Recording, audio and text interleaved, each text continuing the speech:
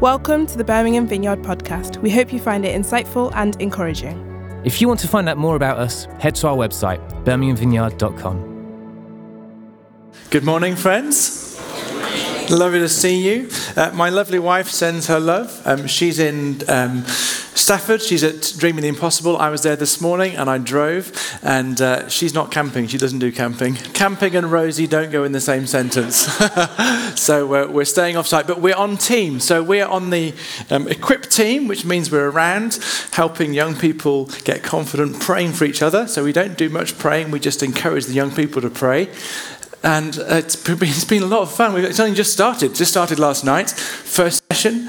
And in the first session, somewhere close to 40 young people said yes to Jesus for the first time. Woo! And about 70 children, 70 of the young people came forward just to recommit their lives to following Jesus. So God is already doing wonderful things, and we feel really privileged that we get to be part of what God is doing. Also, thank you, team. Many of you chose to be generous. A few weeks ago, we invited church here to give towards Dreaming the Impossible, and we took up an offering from our different sites, and we gave close to £33,000 from Birmingham Vineyard on top of our normal giving, because we actually support DTI from our core tithes and offerings, but it was an additional gift, and your generosity is making it happen. So thank you, team. Woo! Good stuff. It's quite moving when you see 3,500 young people having a great time and God is on the move. So that's what we're praying for. We're looking in the book of James. In fact, I'm going to have a lot of standing and sitting. Can we stand together just for a moment as we pray before reading God's word together? God's word is written in love, and it's written from our Father in heaven to us to do life well. And I would love us just to prepare our hearts that we would receive God's word into them, and that his love and his wisdom and encouragement would land in our souls this morning. That's my prayer. Lord, thank you for your word. Thank you that it's given in love for us to thrive. And I pray that you would speak to each of us through your word today. We ask that in Jesus' name. Amen. Brilliant stuff. Thank you, friends. You can take your seats, at least for a minute. If I haven't had a chance to personally greet you yet, then I just want to say you're very welcome here. Rosie and I are privileged to be the team leaders of this church with us senior pastors. And normally Cap and Joe are the site pastors here. They're on holiday, like many other folks are on holiday. But if you're in the room for the first time, you're very welcome. If you're joining us online for the first time, it's just good to have you with us. But if you're a regular, I'm really glad you're here as well. We're excited because today we're starting a new series in the book of James. Now, the book of James is in the New Testament, and it describes the lifestyle of a mature disciple. It's rapid-fire wisdom, and James bounces from topic to topic. The big influences in the book of James are the words of Jesus, often from the Sermon on the Mount, and the wisdom writings, so things like the book of Proverbs. So wisdom is a big theme that we see emerging in this book, the book of James. We're going to be in James for the next few weeks. Wisdom is really essentially seeing life as God sees it. And who is James, I hear you ask? Well, I didn't actually hear you, but I'm going to say it anyway. Well, James is the brother of Jesus. He literally grew up with Jesus in his family. He wasn't actually a follower of Jesus during Jesus' earthly ministry, which is interesting. He wasn't part of the disciple call. But after the resurrection, everything changed for James. And he became a follower of Jesus. And this book was written about 15 or 20 years after Jesus' resurrection. So it's one of the earlier books in the New Testament. Now, James was centered in Jerusalem, where the church started from. And he became the primary leader, the overall leader in that Jerusalem church. And ultimately, he was martyred in Jerusalem by being stoned to death about AD 62 or 69. So that's James. And he starts off this letter, James chapter 1 and verse 1. James, a servant of God and of the Lord Jesus Christ, to the 12 tribes scattered among the nations, greetings. He's writing to 12 tribes, an unusual phrase. That's the way the people of God were described about in the Old Testament. So it's not written to a particular church in a particular city addressing particular localized challenges. Most of the New Testament letters are like that, the book of Corinthians, Ephesians. It's not one of those. This is like a circular letter going out further to believers everywhere. It's written to believers scattered through the Roman Empire and believers everywhere by his Spirit. So these opening sections that we come to today deal with some of the biggest challenges that you and I will ever face if we're wanting to follow Jesus: testings and trials. Let's look at today's passage. I'm going to read verses 2 to 5 and then jump down to verse 12, and it'll be on the screen. You can follow it in your Bibles, or if you need the notes, as has been mentioned, you can take them.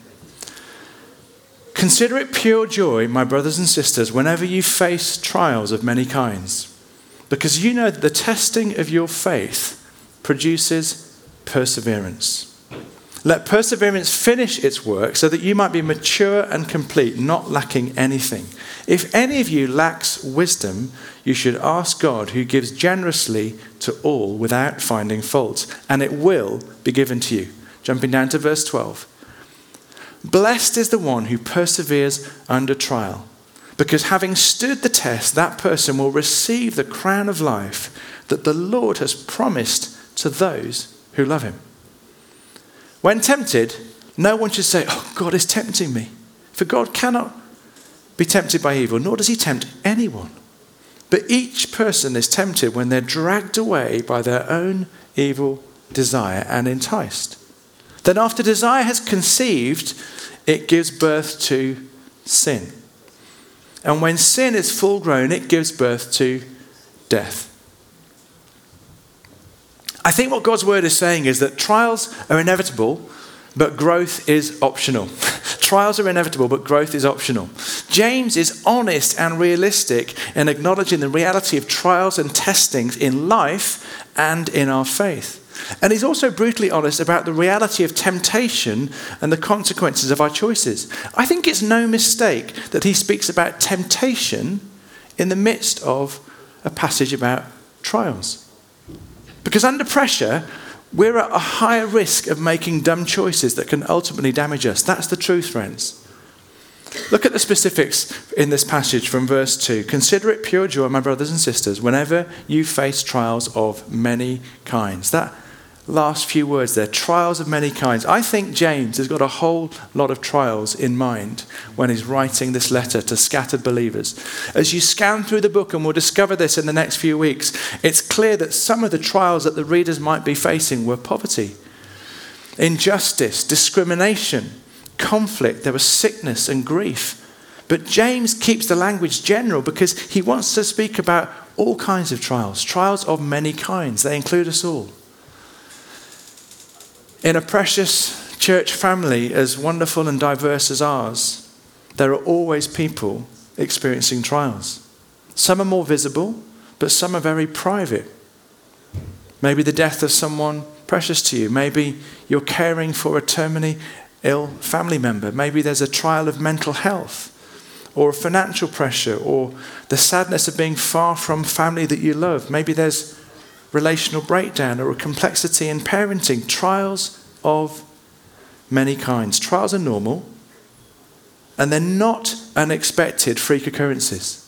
They're sadly part of the regular Christian life. They can be prolonged, they can be painful. And if you're not in one now, be thankful and rejoice. But the honest truth is, they will come. They will come. One feature of trials is they can often be all-consuming for us. It can be hard to think about anything else when in the midst of a trial. It can feel overwhelming. We can often get utterly absorbed by what we're going through. And it can seem impossible to look beyond the immediacy of the pain in order to see anything else. It just feels all-consuming. It's even possible to become desensitized to the pain and story of others, because suffering can turn us in on ourselves. That's one of the risks. During times of intense pain, it's common to feel a sense of disorientation, to lose our bearings. Paralysis, not knowing what to do or where to turn. Trials and confusion can often go together. So trials will affect all of us. And trials can produce very different outcomes for those that endure them. The contrast is really set out in this chapter. One of the options is that through those deeply painful trials, we can actually become aware of the presence of God, maybe in a different kind of way than we've never understood or discovered when it's been peacetime. His sustaining presence. strength for the day, strength in a time of weakness. And those things can actually result in a growth in our character. Look at verse 3. Because you know that the testing of your faith produces perseverance. Say perseverance. Perseverance. I hate that word.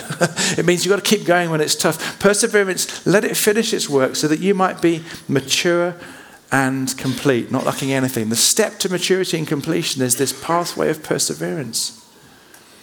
Let me just speak about the challenge of suffering for a moment. Every one of us will have to face suffering and loss. And inevitably, we ask those deep questions like, where is God? Why is this happening? You might be in one of those moments right now. Do you know, every worldview has to face the question of suffering and loss. I chat to people who might have objections about the Christian faith. They say, I can't have a faith in God because what about suffering and what about loss? Well, for the atheist who hasn't got a worldview that includes God, when you abolish the possibility of God, you don't abolish the problem of pain. If you take God out of the equation, you still have suffering. But the pain and apparent meaninglessness are present, and so is a sense of deep aloneness. What's the answer if you have an atheistic worldview? Well, there's no solution. It's just random. Get on with it. Suck it up. No overarching purpose, no comfort or help from a divine source. Dr. Alistair McGrath, he's the professor of science and religion at the University of Oxford, very clever and bright apologist and writer. And he talks eloquently about suffering. I'm going to just read this quote. It's quite a long quote, but I found it helpful, and you might too. Suffering, this is him speaking, Dr. Alistair McGrath, the professor, suffering brings home to us the distressing fact of our mortality, too easily ignored. It reminds us of our frailty and hints of the coming of death. And as C.S. Lewis said, it removes the veil and it plants the flag of truth within the fortress of a rebel soul. In short, suffering creates a climate in which our thoughts are gently directed towards eternal things, towards God, who we might otherwise ignore. And as C.S. Lewis famously said, God whispers to us in our pleasures. He speaks to us in our conscience, but he shouts to us in our pains. It is megaphone to rouse a deaf world. Painful though that point by C.S. Lewis may be, there's enough truth in it to take it seriously. All must die, and any worldview which cannot cope with death is fatally deficient. Suffering gently prods our conscience and forces us to contemplate the unpalatable but real fact of our future death, and how our outlook on life relates to that sobering reality. It can sow the seeds of doubt within our existing outlooks and framework and lay the foundation for a new way of thinking, living, and hoping. Friends, when pain and suffering come upon us, we finally see that not only were we not in control, but we never were. We're not in control. It's just not how it is. Consider it pure joy, my brothers, when you face trials of many kinds. It's harsh, isn't it? Consider it. That's a strange word in that bit in James. It's translated from a word that means to rule. Consider literally comes from a word to rule or to govern or lead. So it's like James is saying, rule, govern, or lead over your situation in a moment of trial that has a joy outcome. James is actually saying, I want you to think about your trials in a certain way. How are we going to consider, to use that language? Consider it with pure joy. That's not an easy thing to do. It's worth noting that James is not saying this is how you should feel. He's saying how I want you to think. Consider something this way. Don't pretend the trial you're facing is fun. That's not helpful. Jesus doesn't say put on your happy face and pretend nothing's happening. He doesn't say that. But there's a point of view that we're invited to adopt in the midst of a trial time. A particular way to consider what's going on. A mindset, if you like. James is saying, can you embrace a mindset in the midst of a trial that will help you navigate it? I think the mindset that we bring to seasons of pressure is really critical, because one of the battles is how we think in times of testing and trial, because it's very easy to think, God doesn't love me, God's abandoned me, he's punishing me, all sorts of thoughts that can go on in our heads in a trial. I mean, am I talking to anybody being honest here? Those things can happen when we're in a trial time. And James is saying, hey, listen, the way you think about the trial is going to be very helpful. Consider it pure joy. Let me just offer 3 perspectives, 3 ways to think about trials. God is growing us through our trials. God is present with us in our trials, and God will deliver us from our trials. In verses 3 and 4, the essence of the invitation is to persevere. It's the word you set out with me. Trials are those situations where it's not easy to keep going. We can only keep going with a measure of determination and with the help of God. We can't actually get to spiritual maturity without enduring through trials. God somehow is growing us through our trials. I wish there was a different route, but it seems to be one of the ways of God. So the experience of suffering or questions or doubts or setbacks or pain can actually be a way that God strengthens and forms us as his followers. Just think about an illustration, if you will. We understand the principle of testing and strain producing strength in other realms of life. It's a bit like a muscle in the human body. As it works, it grows. If you go to the gym and you start a course of physiotherapy, you have to do something to exercise, don't you? Somebody else grab one of these for me. Anybody else want a bit of exercise this morning? Who's going to grab one? Come on, you can. I'm not going to be the only one doing some work here. So how it works? Let's do some kind of curls. Whoa, come on. Let's keep going, shall we? What else can we? How long can we hold it out for? Oh, that's going to kill us. No, that's going to be too much. You can hold it out while I keep talking. How about that? But thank you so much. Yeah. That's great. Let's pop it down.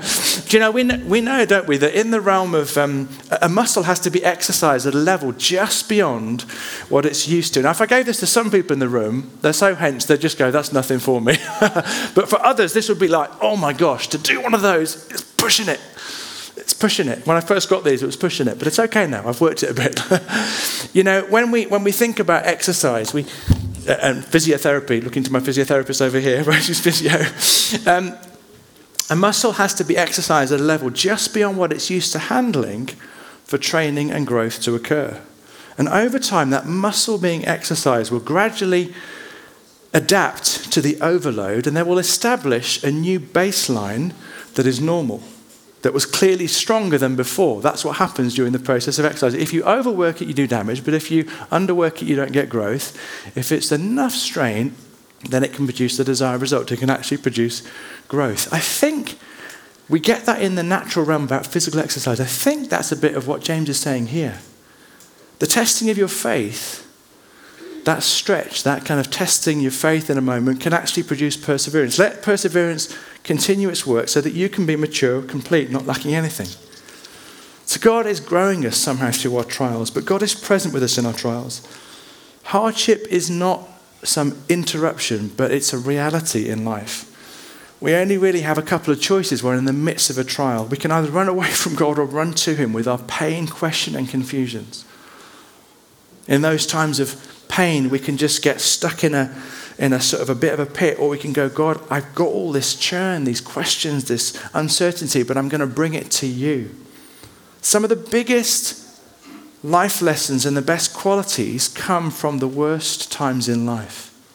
I want you to think for a minute about some of the mature people in this room, or the mature people that are in your life who've got Christ-like character. Maybe somebody you treasure as an example or an influence for you. Think about some of the qualities that they embody, some of the things that you love about them. Those Christ-like qualities of gentleness and endurance and confidence in the goodness of God. Let me just give you an honest insight. Those qualities were not formed when life was easy. It doesn't work that way, friends. When I think about the people in my life who represent maturity, they represent godly character, they represent a Christ-like, full of the Holy Spirit, fruits of the Spirit in all seasons and all circumstances. They've walked through more pain, challenges and setbacks than I've ever experienced in my 50 years yet. And often their understanding of God grew more through the painful seasons, through the easy seasons. We understand that, don't we, friends? I think we get that. Do you know, the truth is that we're much more likely to respect and trust a person who's actually come through the other side of adversity than we are for a person who's had everything easy. Somebody who's had everything easy in life and it's all been a dream and they spurt out some wisdom. You think, you don't know what you're talking about. I mean, I think that sometimes because you've not experienced anything. But someone who's navigated pain, heartache, setback, and they're faithful and still following God, there's an authenticity and a depth and a quality to their counsel because they've lived it. Am I making sense, friends? But it's hard for us when we find ourselves in a trial to think, okay, I'm going to consider this pure joy because this is part of me being formed. There are qualities that God's going to grow in me through this. If I respond well, if I bring my pain, my questions to Jesus and don't run away from him, then this could be a redemptive moment, that things are going to form in me that never would have formed if I didn't embrace this well.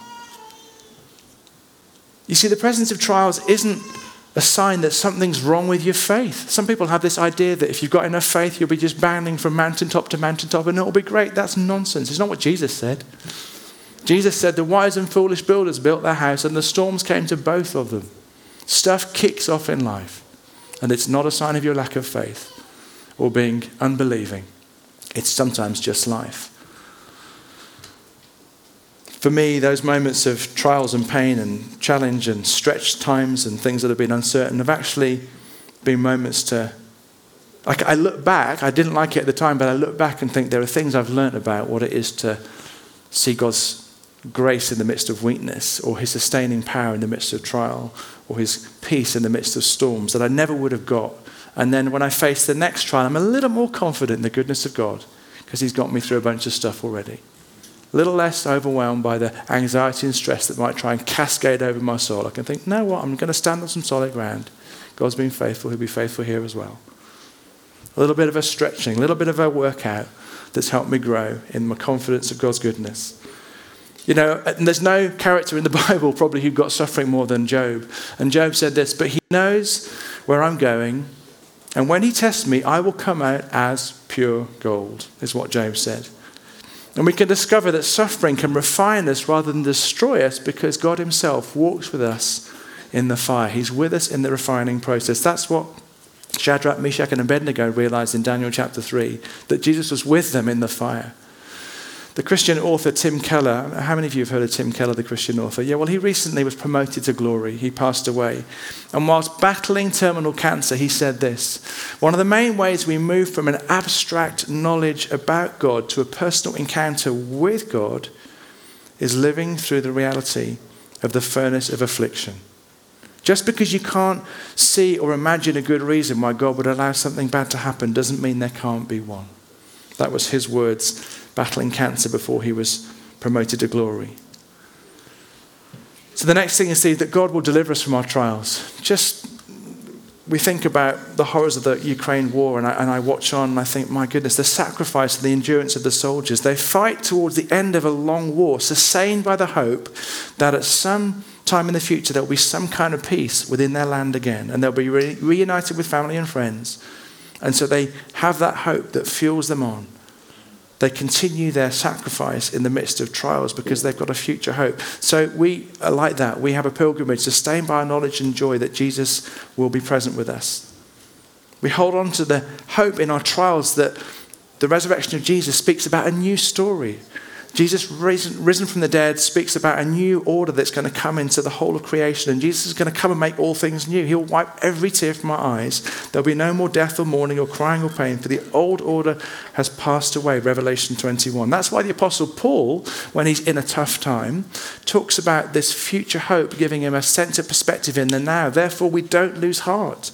Though outwardly we're wasting away, yet inwardly we're being renewed day by day. For our light and momentary troubles are achieving for us an eternal glory that far outweighs them all. So what do? We fix our eyes not on what is seen, but on what is unseen, the goodness of God, since what is seen is temporary, but what is unseen is eternal. So I think how we respond is really important. God is growing us through our trials. God is present with us in our trials, and God will deliver us from our trials. Just the last few minutes, I want to just look at a quick little video. Maybe you've seen this little video. It's a little testing game about kids, the marshmallow experiment. I'll just let you, I think it's explained on the video, but just watch this for a minute and I'll ask you a couple of questions. It's quite cute. Okay, sit in that chair. All right, here's the deal. Marshmallow for you. You can either wait, and I'll give you another one if you wait, or you can eat it now. When I come back, I'll give you another one, so then you'll have two. But stay in here and stay in the chair till I come back, okay? All right.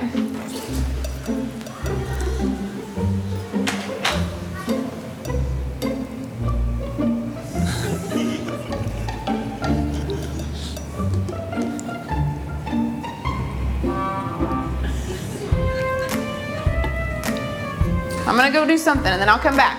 It smells yummy. It smells really good.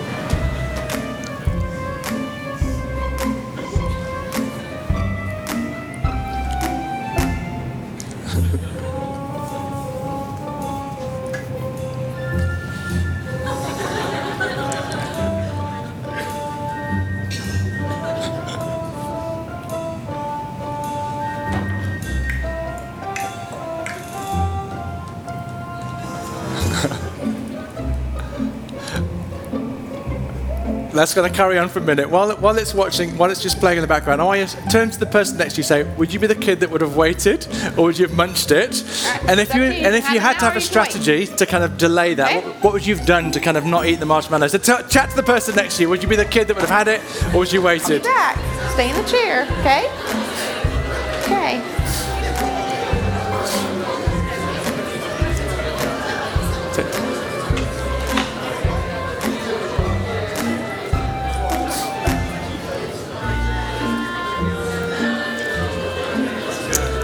Drop the battery.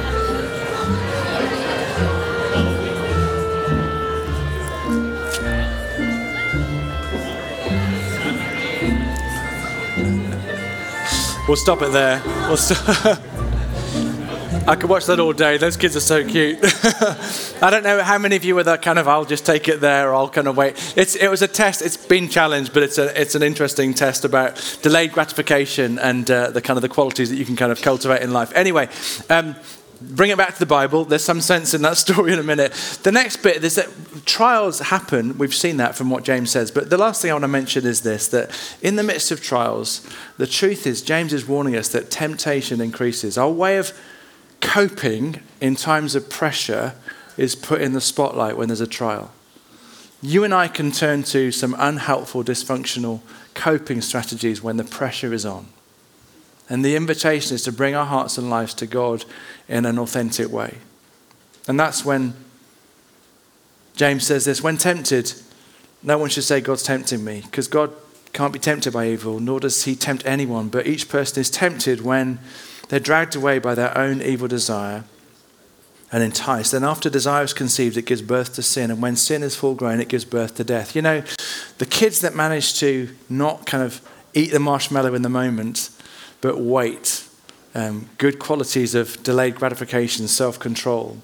Some of the ways that they did that best, they spotted the kids, is the kids that just literally, if they stared at it and picked it up and tasted it, they were doomed. They were going to munch that thing. But if they just pretended it wasn't there, or started to count ceiling tiles, or focused somewhere else, and just like didn't even look at it, and just thought, I'm going to count these strips of lights on the wall, and what else is going on? The shifting focus helped them with that thing that was present before them, so appealing, so tempting. Rick Warren talks about how to resist temptation, and he describes it really well. Here's the secret. Don't fight it, just refocus. The key to overcoming temptation is not to push back, it's to change your focus. Whatever gets your attention gets you. If you focus on godly things, they'll pull you in a godly direction. If you focus on the stuff you see on TV, on social media, they'll pull you in another direction. Whatever you focus on gets your attention. Whatever gets your attention is going to get you. Temptation always follows a predictable pattern. Attention, arousal, and action. Your mind gets hooked, your feelings kick in, and then you act on it. So don't fight a temptation, just turn your mind to something else. You can't always control your circumstances, and you can't always control the way you feel, but you can control what you think about. That's our choice. And if you change the way you think, I think it can change the way you feel, and that can change the way you act. Final things in this. Look at the language that James uses. Birth is mentioned twice. Each person is tempted when they're dragged away by their own evil desires and enticed. Then after desire is conceived, it gives birth to sin. And sin, when it's full grown, gives birth to death. Birth is used twice in that passage. Anyone acting on sin, it's never the end. You know, when we act on something, it takes on a life of its own. It's kind of given birth to something that grows in us. It can be a way of handling a pressure or a kind of a coping strategy. But if we're not careful, that pattern grows a life of its own and it takes root in our soul. It's very easy under pressure to make a life choice that's ungodly or unhelpful. And they can easily form a new habit that takes root in a destructive way. Habits are like trees that are strengthened by age. A child can bend an oak tree sapling, but when it's established, you couldn't get 100 people to shift it because you're not going to shift that thing. Verse 12 to finish. Blessed is the one who perseveres under trial, because there's a promise. Having stood the test, that person will receive the crown of life that the Lord has promised to those who love him. I'm conscious that as we look at a subject so raw and so real as this, there are many in the room that could be in the midst of a trial. And in the midst of a trial, there could be all sorts of questions, challenges, and temptations that are increasing for you. There are others that are not in that place, and the invitation is to have empathy and concern and comfort for those in our family who are in a place of trial. But I'd love us to pause and bring ourselves as we are to God and welcome his presence amongst us. So should we stand together? We hope you enjoyed the talk and found it helpful. We'd love to welcome you to one of our gatherings. We meet in multiple locations at multiple times on Sundays, as well as in midweek small groups across the city. More information on all of these can be found at our website, birminghamvineyard.com. Thanks for listening. Have a great day and God bless.